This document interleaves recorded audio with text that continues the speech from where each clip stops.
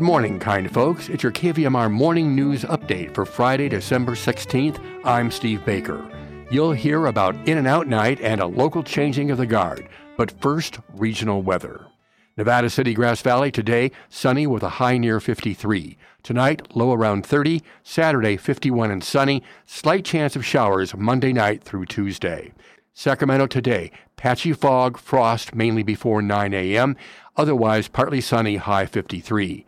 Tonight, frost after 2 a.m., patchy fog after 5 a.m., low 31. Saturday, widespread frost and patchy fog before 9 a.m., otherwise sunny and a high of 53. Truckee, Tahoe, today, dense freezing fog before 10 a.m., sunny and a high of 34. Tonight, freezing fog after 10 p.m., low of 8 degrees. Saturday, widespread freezing fog before 10 a.m., 34 and sunny. Placerville and Angels Camp, today, mainly sunny and a high of 56.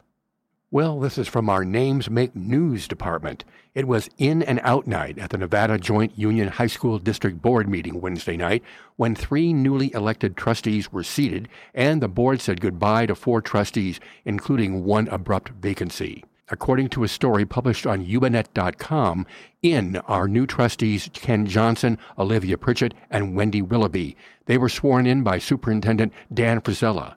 Out are trustees James Hinman, who was absent, Stephanie Leishman, and Pat Seeley.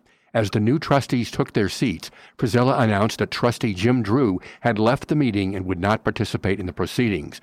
Later in the meeting, you can put Drew in your out crowd as well, with Frizella announcing that Drew had resigned his seat on the board, effective immediately. The new board elected Dwayne Gansky as president, Wendy Willoughby as vice president, and Olivia Pritchett as clerk of the board. Student Representative Amelia Glaz was elected to the board for a term ending next June. Drew's term was set to expire in November 2024. That means the board will have to determine if the Area 3 trustee seat gets filled by appointment or by special election. Drew was elected to the board in 2016 and re-elected in 2020. There was also a changing of the guard at the Grass Valley City Council on Tuesday night when Ben Aguilar handed over the mayor's gavel to Jan Arbuckle. The Union newspaper of Grass Valley reports Aguilar was first appointed to the council in March 2015. He has served as mayor for the past 2 years, but had announced in August that he would not run for re-election to the council. New council member Haven Caravelli and incumbent Hillary Hodge, who was re-elected in November, both took the oath of office for 4-year terms. The council members voted to make Hodge the new vice mayor, according to the union. The Sacramento Bee is reporting congressional measures that could help California with wildfire prevention and mitigation are poised to become law in the final days of this legislative session. And one of those laws could get California more planes to fight fires, a change Governor Gavin Newsom and California senators discussed with White House officials in July. Another would ensure the federal agency charged with responding to natural disasters treats wildfires with the same level of urgency as it does hurricanes. A bill pushed by California Senator Alex Padilla eliminates the cap on extra military planes that the Department of Defense can transfer in a year to an agency or state for wildfire suppression through the National Defense Authorization Act.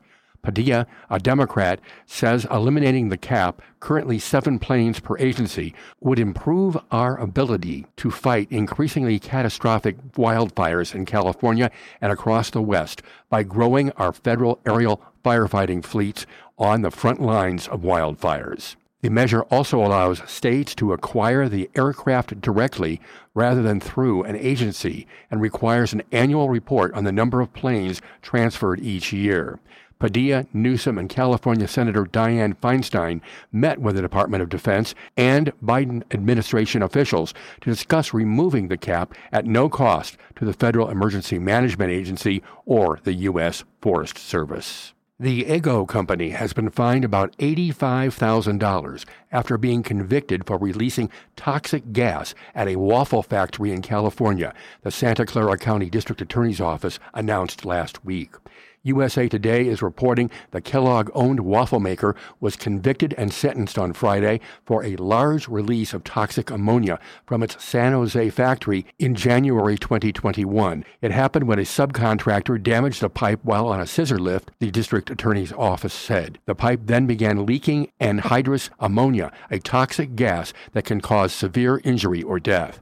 Eggo managers believed they had stopped the leak and did not call 911 for more than an hour. The district attorney's office saying that this delay contributed to the emergency, which resulted in approximately 3,400 pounds of anhydrous ammonia escaping into the neighborhood surrounding the factory. While no injuries were reported, residents had to shelter in place for several hours while emergency responders worked to stop the leak, according to the district attorney's office. A county deputy district attorney says when companies fail to immediately report a release, they face serious consequences. In a statement sent to USA Today this week, Kellogg spokesperson Chris Bonner says the company had worked to improve the factory's processes and protocols since the 2021 incident. And then there's this. At a hearing on Wednesday, prosecutors presented the fullest account to date of what they say happened during the attack on Paul Pelosi and shared video footage captured from police body cameras. The suspect told police he was targeting other politicians and celebrities, including Governor Gavin Newsom, Hunter Biden, and Tom Hanks. And birthdays today include actress Liv Ullmann at 84, journalist Leslie Stahl, best known for 60 Minutes, is turning 81. Guitarist Tony Hicks of the Hollies is 77, and singer-guitarist Billy Gibbons of ZZ Top is but 73. Thanks to Joyce Miller for her contributions to this update.